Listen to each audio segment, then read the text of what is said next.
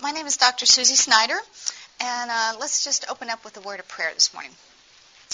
Dear God, we come before you, and we are grateful for this day. We know that you're the one who has made it, and we don't want to take it for granted that you've given us another day. And we lay it before you, Lord. We know that you have plans for us. You've promised that, plans to prosper and not to harm, plans for hope and a future. And I also know, Lord, and trust that you have plans for every single person in this room, every single person at this conference. And so, Lord, we lay this day before you. We lay this session before you. And I just pray that the things that you want us to learn will be heard and learned. And I pray that you'll help me, give me the words that you would want me to speak, and let the words that you want heard to be heard.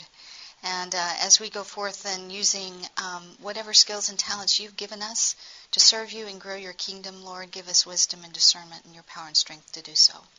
And we just thank you for yourself, your mighty power, your work in our lives, and your Son, Jesus Christ. And Lord, we do these things not to make ourselves look good, but to make you look good and give you glory, and to bring the world into a saving relationship with your Son, Jesus Christ. In Jesus' name, amen. Very good.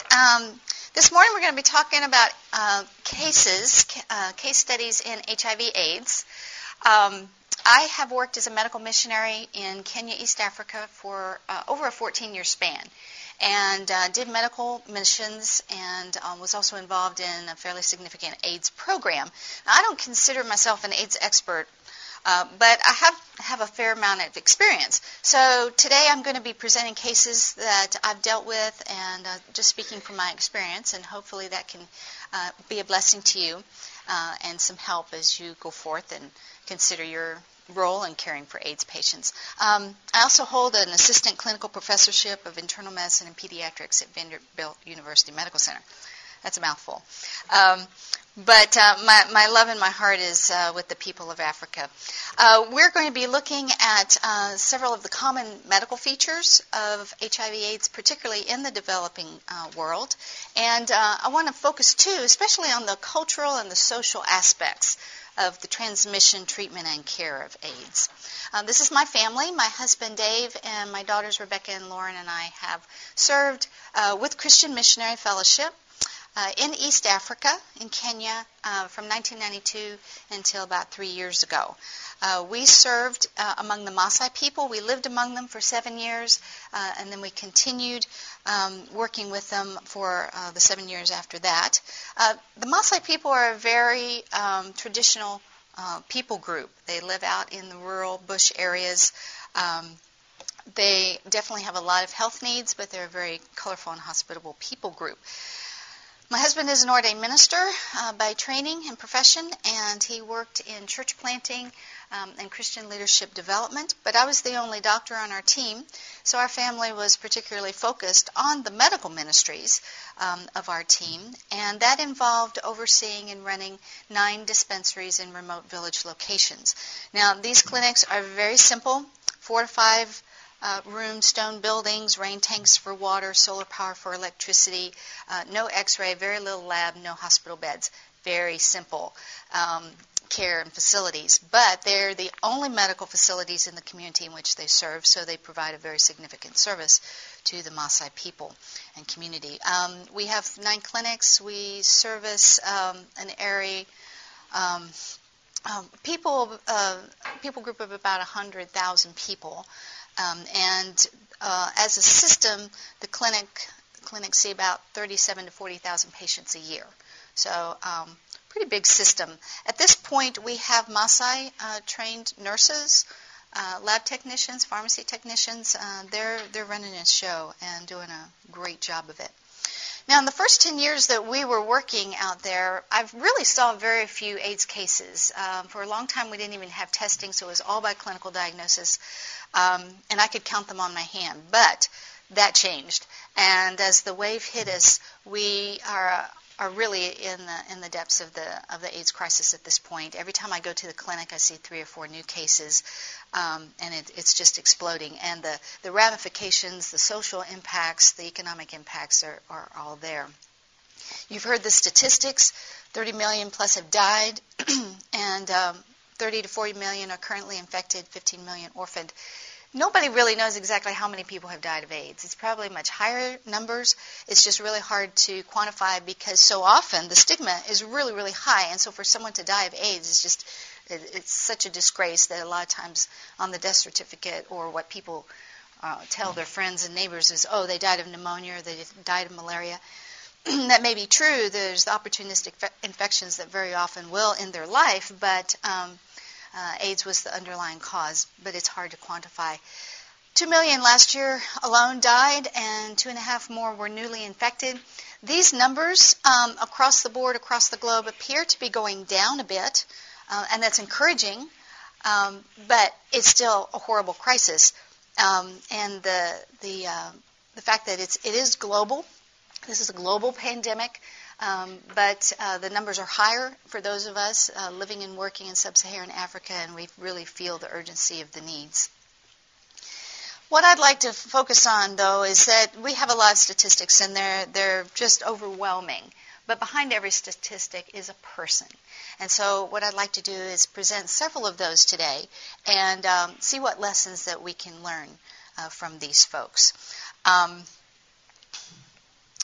What I'd like to do is present several cases, and I really would like to have this as an interactive session. So there'll be points where I'd really like for you to jump in and give me your thoughts, particularly in terms of what you think is going on, the lab tests, diagnosis, treatments, and we'll get some interaction and discussion going.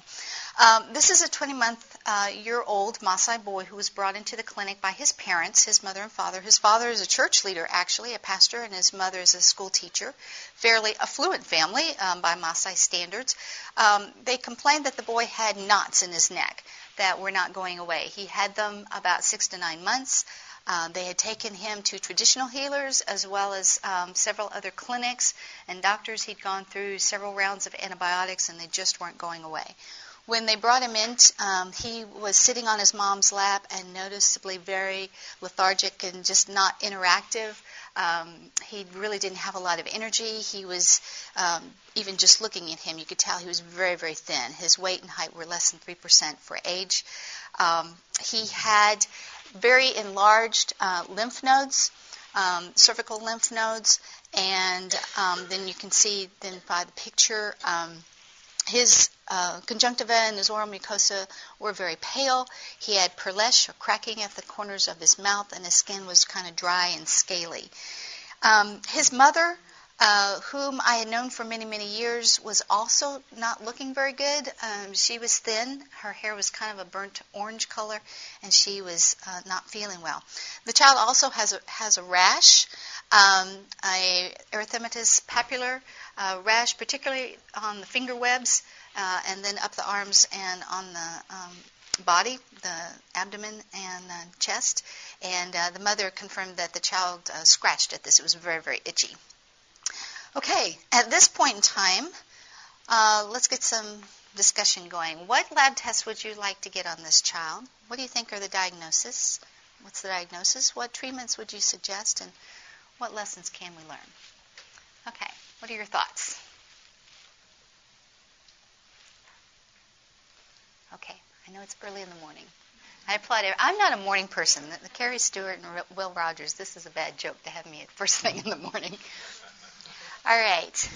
What are your thoughts? Sure.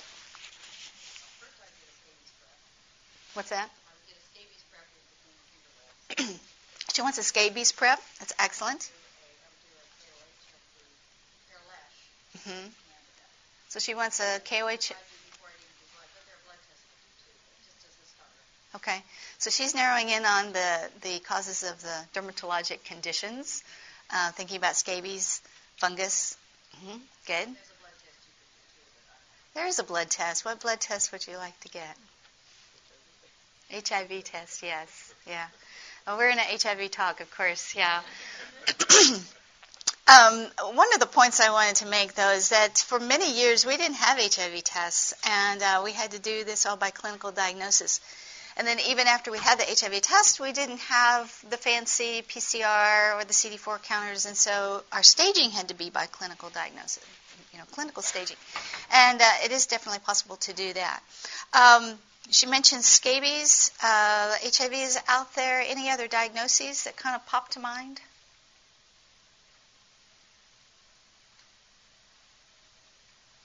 Or treatments? You guys are very quiet. All right. This child is HIV positive. We were able also to check his blood count. His hemoglobin is very low, so he's anemic.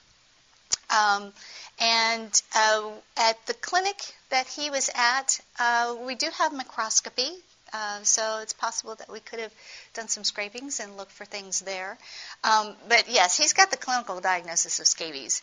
It's just pretty classic presentation, particularly that what you saw in the finger webs there and the fact that it's really, really pruritic. But it's also secondarily infected. So he's got... well, and the lymph nodes, so let's focus in on that. That's the main thing they brought him in for. Scrofula, TB, tuberculosis of the lymph nodes, and that also can be a clinical diagnosis. Now, if we could get a chest x-ray, if we could get some sputum or a gastric aspirate to do AFB staining, that would be nice. But at this point, he's going to have that diagnosis until proven otherwise and basically get treatment. And a lot of times we'll do that. We'll give a therapeutic trial. Like this child was started on tuberculosis medications and then brought back for follow-up to see if he improved, and that kind of nails your diagnosis as well. So he's got scrofula, tuberculosis of the lymph nodes. He's HIV positive, so the TB is his AIDS-defining illness. So he's got AIDS, as well as the scabies, the anemia, and some vitamin deficiencies. And that's probably where he did not have oral thrush, so my guess on the Perlesh is some vitamin deficiencies. He was started on tuberculosis medicines. Now, for both the TB meds and the antiretrovirals, the ARVs, we have protocols to follow. The World Health Organization has recommendations, and then the Kenya Ministry of Health comes up with their protocols, their regimens. The TB medicine is a 4-drug regimen, and we follow those. For the scabies, I would start out with the amoxicillin. For the secondary infection, send them home with benzobenzoate to put on a week after the antibiotic treatment. If you put that benzobenzoate on open lesions, it'll burn like crazy and they'll never come back to see you. So we treat the secondary infection, wait till it's kind of dried up, and then put the benzobenzoate and let that soak overnight and then wash it off in the morning. Vitamin and iron supplements for sure. Okay, what else can we learn? I just want to review very briefly. Most of you know this information just on HIV transmission. There are 3 ways to get HIV, and only 3. And by far, worldwide, the number 1 cause of transmission of HIV is heterosexual contact. It's a sexually transmitted disease. The second most common route of transmission is mother to child. MCT, also called MTCT. There's lots of acronyms out there. PMCT is preventing mother-to-child transmission. This is rarely transplacentally. It's primarily either through the delivery process or through breastfeeding. And delivery and breastfeeding is about half and half of those statistics. And then the last is blood-to-blood contact, which in the U.S. would be a lot more with IV drug abuse and sharing of needles. In our context is much less, but we're actually going to see a case where this comes into play. Now, our program does provide antenatal care, and we do have a PMCT program. By Kenyan law, all pregnant women are to be tested for HIV, and then the positives are counseled and then given antiretrovirals through their pregnancy, and particularly at the time of delivery to mother and the baby to prevent the transmission. And this has brought the transmission percentage from 30% down to 15%, so it's dramatic help. Some programs can get it down even farther. Here in the U.S., we have a 3-drug regimen, and there are some programs in Kenya that can use the 3-drug regimen, which is by far better than just the nevirapine, where the mom gets a dose at delivery and the baby gets a dose. But we're left with the breastfeeding transmission. And some studies a few years ago showed that at 2 years of age, the transmission rate was back up to 30%, which reflects the breastfeeding problem. And it's a real issue. It's a cultural and social issue because the Maasai folks that I work with, they can't afford formula. And even if they could, they're then potentially washing bottles and their dishes in contaminated water, which then puts the child at risk for gastroenteritis, which then actually increases the risk of transmission through breastfeeding when you've got some irritation of the intestinal mucosa. So it's kind of a catch-22. We actually recommend breastfeeding only because breastfeeding only has a lower risk of transmission than those who do mixed breastfeeding and bottle feeding. We also have one program that's trying goat milk and recommending that because Maasai folks very often do have access to goat milk. Okay. Other lessons? Yes. How long do you recommend that they breastfeed? I'm hearing, to stop breastfeeding, particularly once the child has developed teeth, because of the risk of blood, which has a higher level of HIV than breast milk. Yeah, you're hitting on a good point. And he's asking, how long do we recommend breastfeeding? At this point, and all of these things are kind of fluid, depending on what research comes out and what is practical. At this point in time, they're recommending breastfeeding for 6 months and then switching the child over to solid foods and other things. Last year it was different. 2 years ago it was breastfeeding only forever. So it changes. And a lot of times with the different protocols, the medicine protocols and the recommendations, every time I go I have to ask them, so what's up now? What are we doing now as we try to tweak this and do the best we can with the patients. So right now it's 6 months, breastfeeding only. Okay, just to remember that the test that we can do most readily is a HIV antibody test. Now in infants, a positive test may reflect antibodies passed transplacentally from the mother. And so infants that are HIV positive may then convert to be HIV negative, but that's because the maternal antibodies are degraded over time. But by age 20 months, these HIV antibodies are the child's and not just maternal origin. So he's definitely HIV positive. He acquired it from his mother, which means she's also HIV positive. And she did not know this. Her son being positive was her first clue. The father may be HIV positive as well. And as you remember, these were church leaders, a pastor in the church. Are Christians, immune to HIV? Well, obviously not. And we're seeing church leaders and Christians in the church who are HIV positive, and it usually comes through kind of two social contexts. A lot of times these people are paying severe costs for behavior that was 5 to 10 years ago, before they entered the church. Or we have a lot of folks who profess Christ, but trying to walk a daily behavior walk in a Christian lifestyle is a challenge. And so we have a lot of work to do in terms of changing behavior. These are good people, and a lot of times, particularly the women, are left as victims in terms of some of the cultural practices, and we'll discuss that a little bit more later. HIV and tuberculosis, they travel together.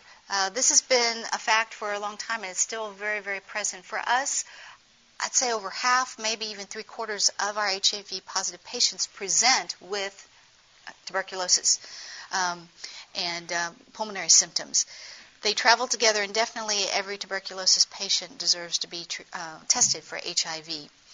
The scrofula is the lymph node tuberculosis, and sometimes it can be present without pulmonary disease. Traditional healing practices can definitely delay treatment.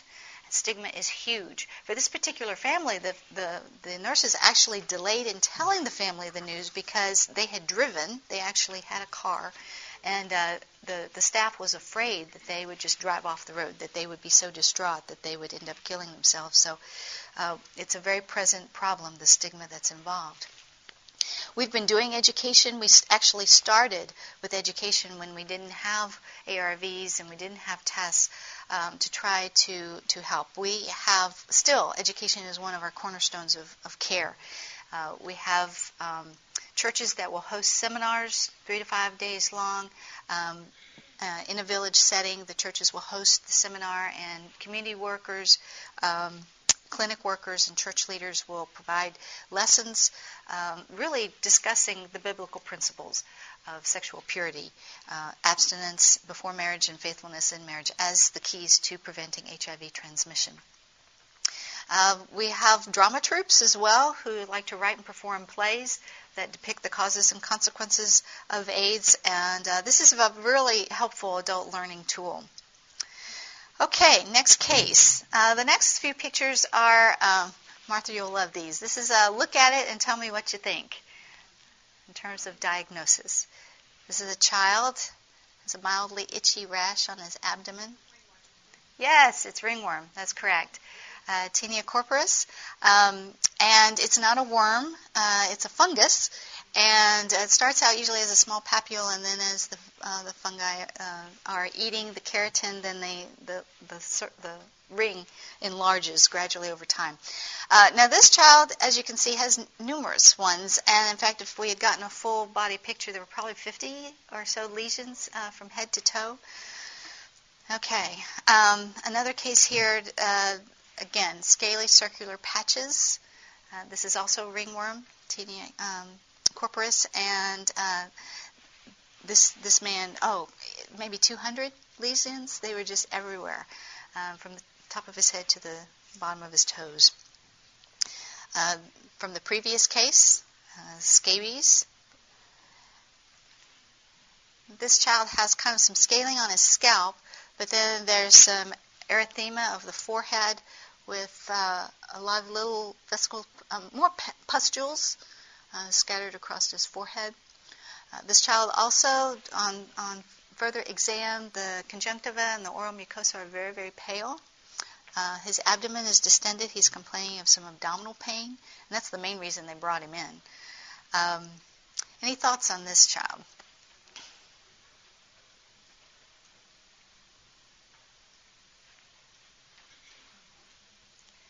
What kind of lab would you like to get?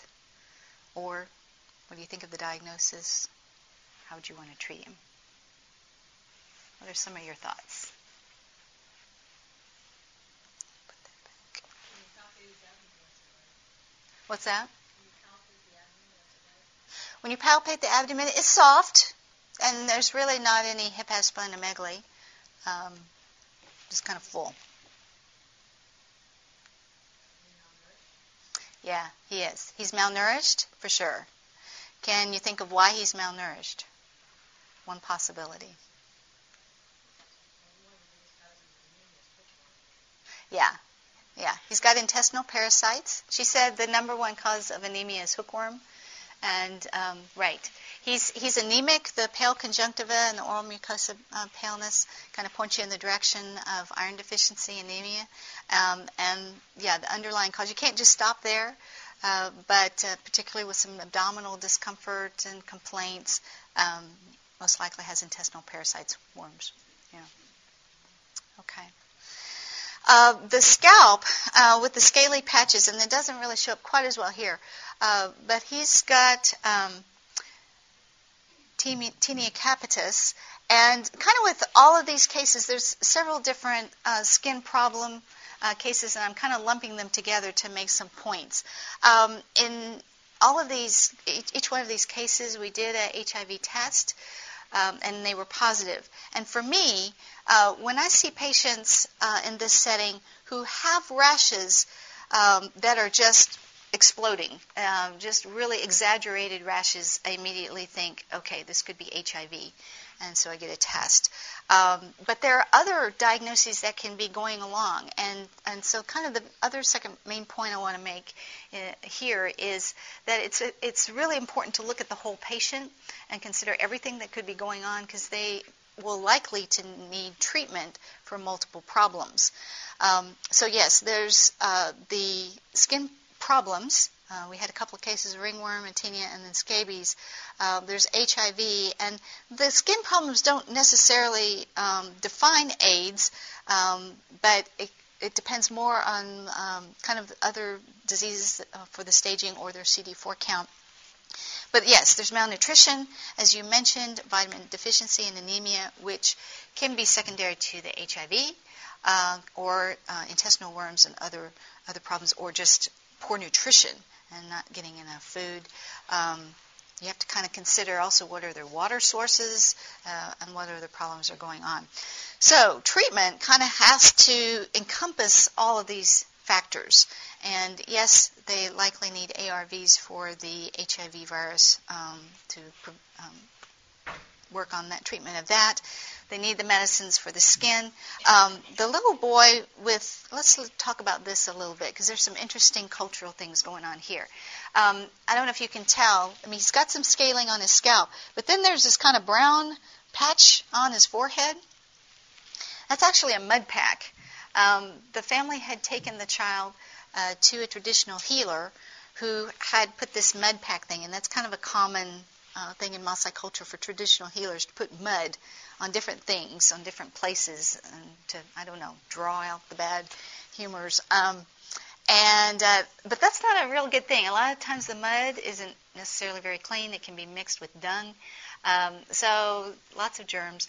And then that then brought in a secondary infection. And the erythema and the pustules along the forehead, the best diagnosis I would say would impetigo. He's impetiginized. And he's gotten a secondary infection there. So a lot of things going on. He's going to need antibiotics for sure. Even before we try to deal with the fungal infection. We talked about the scabies. For the ringworm, generally of the body, clotrimazole, some topical antifungal creams will do it. But when you've got 50 to 200 lesions, that poses some difficulty. And then Tinea capitis, anything that's involving hair is going to need oral medications. We have griseofulvin. That's what we have available. Okay. And definitely the worm treatment as well for this child, and getting to kind of the underlying cause of the iron and vitamin deficiencies. So a couple of main lessons to learn here is that HIV patients often present with extreme rashes. And they can be overwhelming when you first take a look at it. But what I've learned to do is kind of zone in and even cup my hands and look at just a small section. And then very often you can see the more typical pattern in a smaller field of view. And, the ring or the scabies lesions or something like that. So the point is that unusual rashes in HIV disease may actually be ordinary rashes, but just giving it an extraordinary presentation where they're more extenuated and more widespread. The second main lesson that I wanted to point out is that adequate nutrition for these patients is critical. And with the boy with the intestinal worms, we have to deal with the parasites. We have to deal with the nutritional status if we're going to have success with the ARVs. ARVs cannot work if they're not going to get absorbed.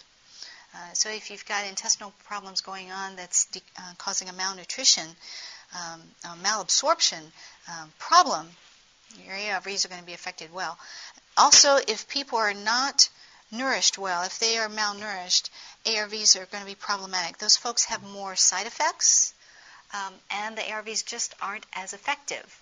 And a lot of times people will come back, their CD4 count's not going up. You think, okay, are those ARVs failing? But before switching them over to a second-line treatment, which we don't have a lot of chances to switch things where we are in Africa. So we have to do the best we can with the first-line treatment, and improving their nutritional status is critical. So we provide food. Part of the treatment program is food. We have 1,200 AIDS patients that we see that are on our registry. We see them every month, follow up with them, weight checks, how are you doing, treat any underlying problems, rashes or diarrhea, whatever comes up. They get their ARVs, and they get a bag of food. The food that we have is Unimix. It's a combination of maize and soybeans with carbohydrates, vitamins, and other nutrients. And they get this to help. It's part of the total package of treatment. Now, this can bring problems. And we've gone through stages where people refuse to take the food.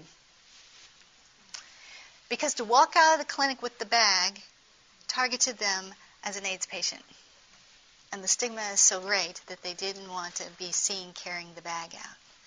It's crazy. But the social pressure that these people live with is real, and it's very, very tough. I also made the point that there are multiple problems So we kind of need to look at the whole patient, the whole picture, and address every issue that's going on because they all interact. And if you want to bring this person into solid health and doing better, then everything has to be addressed. Yes? Did you ever have the opposite problem where they actually, if there's starvation, and they know if they're HIV positive, they'll get food? Some, yes, but it's not a huge problem. We don't necessarily have people coming in and having a run on the food. Yeah, there's too much stigma involved. If they take it, they usually have to kind of hide it in a bag or their clothes and take it home that way. It's an interesting problem. One of our present most popular tools for AIDS treatment and care is Moonlight clinics, Moonlight VCT, where we actually we've started doing village care, where we have mobile teams who go out and they pack up the food and the ARVs and the testing and all the antibiotics and stuff, and take it out to a rural clinic and give a mobile outreach, mobile clinic to provide treatment and care. They started doing that at night. Because they can go in to a village, they can go house to house, and at night people aren't really seeing too much what's going on. They're also very careful about going to every single house just to visit, how you doing, so they can go in, and then once they're in, then they can have more private conversations and, hand over medicines or food or other things without neighbors seeing what's going on. Moonlight VCT. It's a new treatment. Definitely medicines are needed. I know probably there's going to be some questions on, what drugs are you using, what's the dosages and all that. It is very fluid. And every time I go back to Kenya and work in the clinics, there's some slight changes. And I usually have to just ask them, what's going on? And they have the posters on the wall. This is our treatment. And very often it relates to what's available. This Trimune, this is what we have this month. And they try to keep patients on the same thing, but it's a challenge to keep their regimens in order and standardized. This is a picture to remind me that AIDS patients not only need ARVs, they need a lot of other medicines. By Kenyan law, AIDS patients are treated free. Now, about 7 years ago, our clinic system of 9 clinics was self-sustaining. We had 37,000 patients a year, and each one paid maybe $1 to $2. Not a lot. It was within their means, and it generated enough income to pay for medicines and staff salaries. But that's changed, and at this point, with 1,200 patients that we are seeing every month, and they come not just for their monthly visit, for their ARV care, but if they get sick with anything, and we tell them, please come. Don't run away. Come to us. We will take care of you. They're often seen 2 or 3 times a month. They get diarrhea. They get rashes. They get different problems, and so they come in and they need medications to treat these other things. And like I said, by Kenyan law, they are treated free. So when we have, potentially 3,000 visits a month that are not paying anything, that's about a third of our patient base, and it's caused a considerable financial impact on our clinic system. We're no longer running in the black. We have to have some outside funding because they use a lot of medications, and the grant money that we have that provides the ARVs is great. It pays. We get the ARVs free. We get TB medicines through the Ministry of Health. And it pays some of our staff salaries, but it doesn't pay all the other medicines. So it's definitely a system that requires outside help. Okay, our next case, this is Nolari. And when I went to visit her for the first time, she was at her village lying on a cow skin, very thin and cold.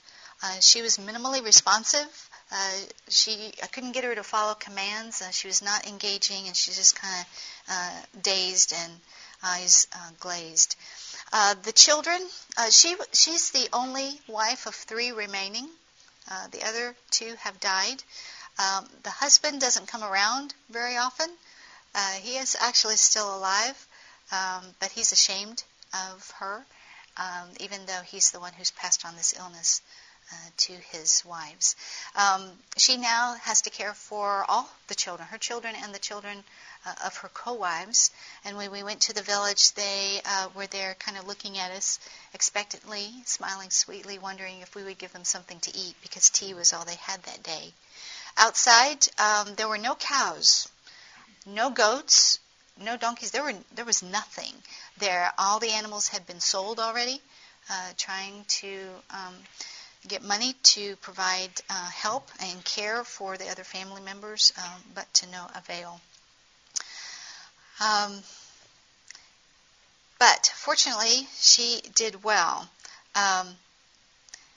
We're going to get to that in a minute. But in looking at lab tests and diagnosis and treatment and lessons to learn, what are your thoughts on Nolari? If you could get a test, what would you get? Yeah, an HIV test, for sure. We're kind of limited on what we can do, but we could check her blood count. Actually, at this point, we have a CD4 counter, and thanks to FAME, I'll give a plug for FAME, they have provided us with a CD4 counter, so we can actually stage a lot of these people. It's been very, very helpful to figure out exactly where folks are in the disease process, because a lot of times people will come in looking pretty good, and they have a CD4 count of 50. And they need to get on ARVs. And then once they're on them, we can judge how effective the treatment is. Diagnosis. At this point, we were not able to test her, and we decided that she most likely had AIDS. It was a clinical diagnosis, and she got started on treatment. Now, also considering the neurologic deficits, she's, kind of wondering, is this an AIDS dementia, or could it be from dehydration, malnutrition? There are a lot of other opportunistic infections, TB, meningitis, cryptococcus, possibilities. Fortunately for her, the treatment we got her started on ARVs, and one cultural note here, the clinic workers came every day by bicycle to give her. It was kind of a dot treatment, directly observed therapy for her, to give her medications, and she did get better. The picture that you saw at the beginning, classic Slim's disease, she was emaciated, just wasted, did not have the strength to stand or walk. Then with treatment, kind of the classic Lazarus effect. She is looking great. And she's gained weight. She is strong now, and she's able to care for her family. And so a lot of factors have come together in caring for her. So she's got the AIDS wasting illness, Slim's disease, AIDS dementia, and that was a diagnosis mainly by exclusion because she did get better simply with the ARVs. She also was malnourished. The whole family really was. And for sure, she also needed food, vitamins, and nutritional support. In our program, we've got a CDC fund grant that is providing for our ARV medications. This started in 2005 with the PEPFAR grant. We had started our program with just AIDS education because that's really all we had. And then we were able to do testing. We were then able to go into the preventing mother-to-child transmission, and then finally the ARV treatment program. We had never worked with a government agency before, and oh my goodness, talk about bureaucracy. The things we had, the hoops we had to jump. We had to retrain a lot of our staff so that they had the proper credentials for ARV medication dispensing. We had to build a secure pharmacy so that we could put the ARV medications in there. And at this point, every single tablet has to be accounted for. We also had to put in privacy walls, so we had to change some of the physical plant. And all of these things, these prerequisites, had to be done with our own funding. The grant didn't cover those things. But at this point, our clinic workers say, all the hassle, it was worth it. And we have 1,200 patients who are on AIDS treatment and care. I think 400 or 500 of those are on ARV medications. The others are on the prophylactic medications. They're all followed monthly. And like I said, there are posters on the wall to give guidance on how to counsel, how to give best practices, how to store them. It's a very regimented program, but good things are happening, and people are getting better, and it's been amazing. Part of the program is a chaplain and community health workers who not only counsel patients and dispense medications, but pray with them, encourage them to go to local churches.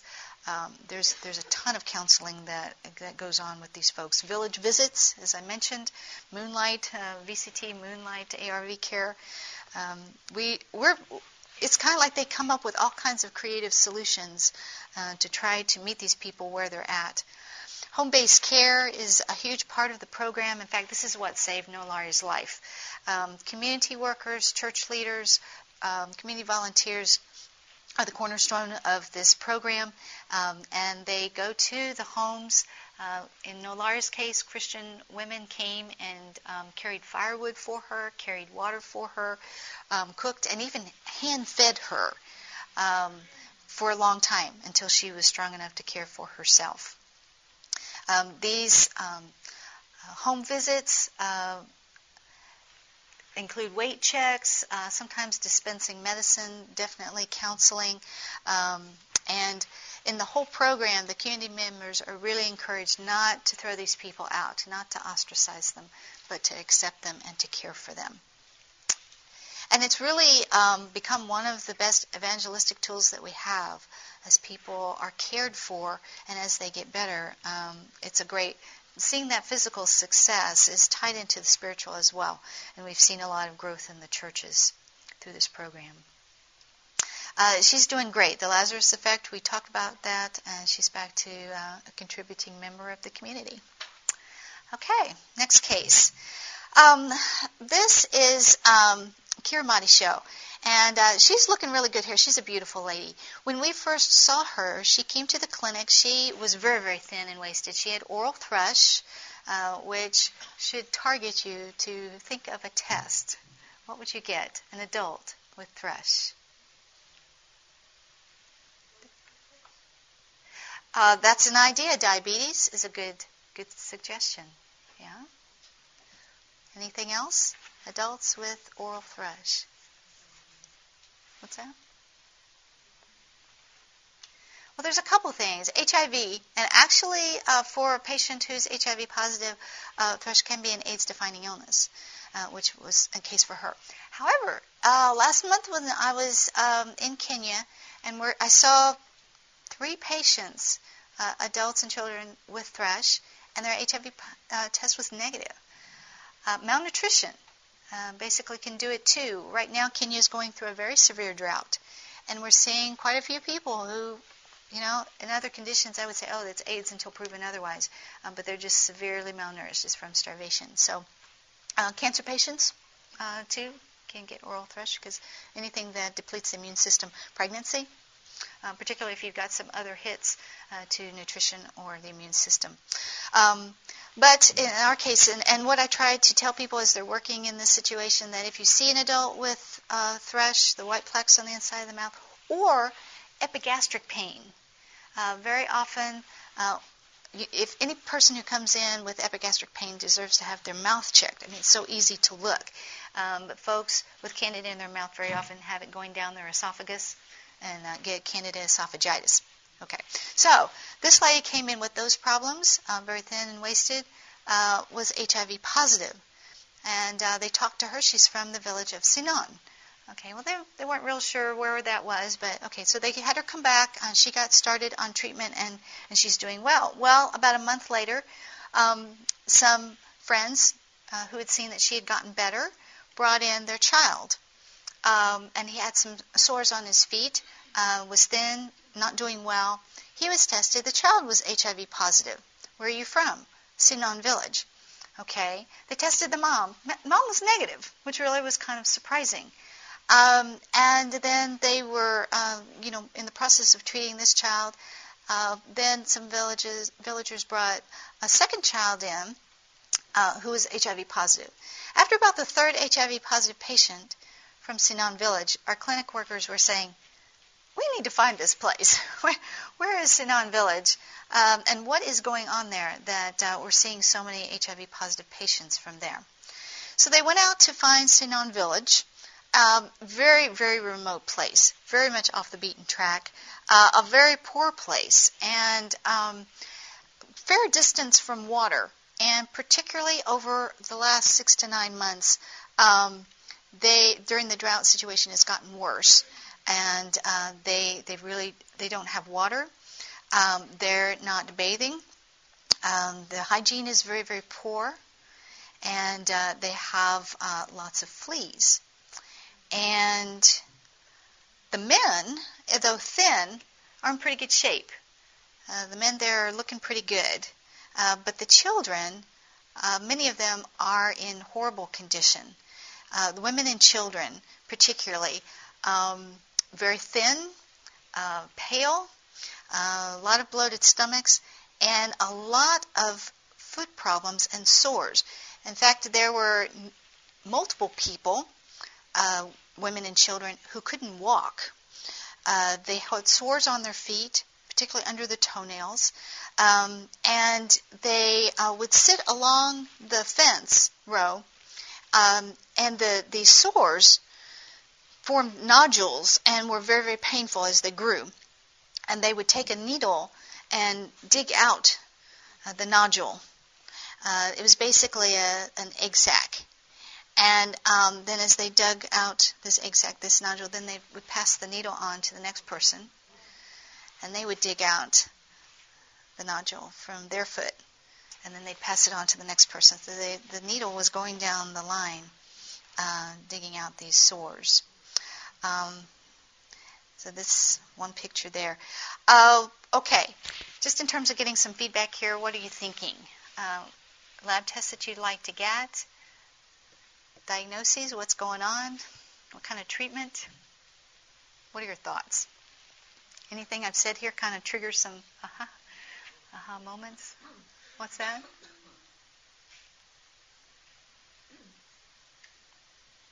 Yes?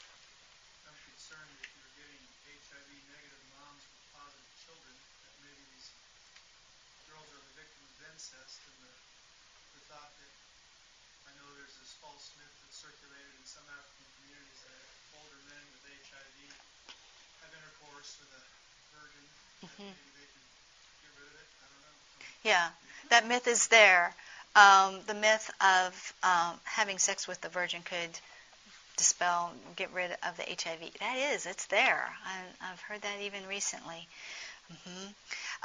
For these children, another source of HIV transmission from the needles. Yeah, from the needle. We talked earlier about the major causes of HIV transmission. Yes, by far it's a sexually transmitted disease. And then you've got your mother-to-child transmission perinatally and through breast milk. We've talked about that. And this is one of those cases where sharing of needles. And I used to kind of poo-poo that because it's really a small percentage. But recently I was in a community worker seminar. We put on a retreat and a seminar for folks on home-based care. And we were talking about HIV/AIDS. And just in the discussion with the folks from the area, they pointed out there in our culture there are a lot of things that happen where needles and blades are shared. Yes. How much do you see of one woman breastfeeding another woman's baby? She asked about one woman breastfeeding another person's baby. Yes, that does happen. And there's you may have seen from some of the pictures, Maasai traditionally have very short hair. They shave their heads. Well, these community volunteers were telling us, well, it's not uncommon for the village to have one blade. And they'll shave one kid's head, and then they'll shave the next kid's head, and the next kid's head. And, there's not supposed to be blood when you're cutting somebody's hair, but it can happen, and that can spread. There's also still circumcision, particularly female circumcision, where there's a circumciser an older woman in the community who does it, and very often, the procedure is done from one girl to the next to the next. It's all in rapid succession using one blade that's not necessarily cleaned in between the people. So it can happen. It's a problematic. So the full story here, and several points I want to bring up. There's a lack of water. Because of the remoteness of the village, it's about 5 miles to the closest source of water. That's a long walk to get water. And so they're not bathing well. There's a flea infestation. And Martha, have you seen this jiggers? Yes. The insect bites and burrows into the skin.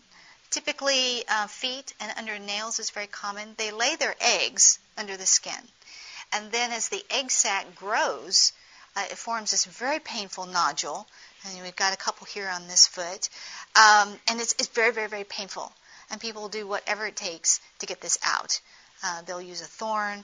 In this case, somebody got a hold of a needle. It was very handy, very helpful. And they dig these things out. But the sharing of the needles then was transmitting HIV. Jiggers, flea infestation, and then with the village too, definitely malnutrition, most likely intestinal worms and vitamin deficiencies and anemia. The treatment needed to kind of address everything, but what we did, they initially found this village, kind of did a survey on the problem, and then came back later. They planned a village outreach, a mobile clinic. We got there with our team and rounded up everybody, all the kids, all the women, all the adults, to treat everyone at the same time. And it involved soaking. Any area that had lesions got soaked for 15 minutes in this purple solution. And then they were bathed in Vaseline, which basically cuts off the air supply and suffocates the insects, and they die, and then they come back 2 weeks later and retreat and continue from there. Just lessons learned. A couple of points here. Yes, the sharing of needles happened to be the mode of transmission in this case, but let's think a bit about the underlying problems, that really poverty and poor hygiene are the foundational problems, and I would say the causes of AIDS in this case. So a lot of social problems to consider. Also, just want to hit a little bit on a feature very often that I see with HIV/AIDS is gender inequality. The men in this village looked pretty good. How is that? And why is it that two-thirds of all people living with HIV, particularly in sub-Saharan Africa, are women? There's gender inequality in this disease. Women's rights, this becomes a social injustice issue. That very often women are married at an early age to men who are older and who have been previously sexually active. Maasai are polygamous, but whether a culture is polygamous or not, with multiple wives, very often there are multiple partners. And so definitely age of debut and the number of partners has a huge effect. And women in many cultures in the developing world have less money. They often cannot own property. They are not allowed. They have less food. In Maasai culture, women eat after the men and usually what's left over. So their nutritional status is poor. They also have less access to medical care. So in many cultures, AIDS is harder on women. They are at a disadvantage. And so our programs have to address this as well. We're involved in microfinance, microenterprise income-generating activities. For the Maasai, restocking of their herds, giving women goats, the widows. We have a program, we give them 5 goats and try to get them up on their feet, and then as those goats reproduce, once they get up to about 40 goats, they can take half the herd and sell them or eat them.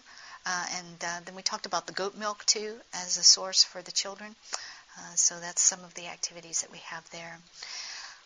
All right. I want to take just a couple minutes and talk about kind of another aspect with HIV/AIDS. This is Hajisa, who was very thin and wasted when she first presented. One of the clinical features is the social aspect, the social history. She was living with 15 children. because she was having to take care of her children, her sister's children, the neighbor's children. These were all the people who were left behind from the scourge of HIV/AIDS. She is in Nairobi, and I kind of want to just take a couple of minutes going from a bush setting to a city setting. In Nairobi slums, HIV prevalence is 50%. So as you walk down the streets of Mathare Valley or Kibera, 1 out of every 2 people that you meet is going to be HIV positive. Huge social impact. There are women who are being left behind, grandmothers who are having to raise children, and the conditions there are very bad, and the cycle of poverty just continues. A key point in terms of AIDS care, we've talked about nutrition and proper water, ARVs, yes, but there's so many other features. And in taking care of the people, when we talk to PALWAs, their major complaints, the major needs, the felt needs that they have, are keeping their kids in school and taking care of themselves. And so with the helpers that we've had there, we're focusing on child sponsorship. Our goal is to keep children within a home setting rather than putting them in orphanages, keeping them in school through the child sponsorship. Schools have been built, income-generating projects, and AIDS support groups. We, at this point, have 4,000 kids who are in school, and through the kids, then, an opening into the community allows us for CHE training and actual church planting. All of these kids are either AIDS victim. They're OVCs, orphan and vulnerable children. You may have heard that term. Either HIV positive or at risk because of HIV. Microenterprise is a huge project where CHE training is done. People are put into groups. They're giving training on microfinance. They have a savings program. And then as a group, they hold each other accountable. Different projects from starting shops to preparing food and selling it, hair salons, butcheries, all kinds of projects going on. There are 500 people in the microfinance program. 500 people, and they've started 700 businesses. They have about a 90% success rate in repayment. It's a great program. A couple of people here in the stories, but I don't have time to get into them. Just this one particular lady and her son Paul, she was not able to keep him in school. She started a business selling French fries, was able to sell those and make enough money to then go to her second business of a shop. So at this point she is able to keep her child in school. Both of them were HIV positive, and they're both on treatment and care. The AIDS support group is one of the most successful programs. This is the AIDS support group, and I was really proud of them. All of these people are HIV positive. They're on care and support. As you can see, they look really pretty healthy. They look pretty normal. But on a day-to-day basis, it's a struggle. When they get together for the fellowship, the lessons on HIV transmission, how to prevent that, Bible study, and lunch is the highlight of the day. This meeting, these meetings are incredible. The smiles, the support, they can talk to people and see people like them who are doing well, and it's a tremendous encouragement. And they know that they're loved and accepted there, and also a huge evangelistic tool. I hope you can see through this that HIV/AIDS is an illness that causes huge, not just medical, but also social, emotional, mental, economic issues. They're all intertwined, and so really it takes a holistic program to address all of those to really meet the needs. And our hope, folks who are in better health, who can see their kids through school, and a future generation that will be HIV-free. I'm sorry, at this point, the session is officially over at 9:30, and I don't have time to open it up for questions because I want to honor the time for you to get to your next session. But I'll be here. If you have other questions or would like to talk to me, my contact information is there. If you ever want to call or write, please feel free. Thank you very much. I appreciate your attention.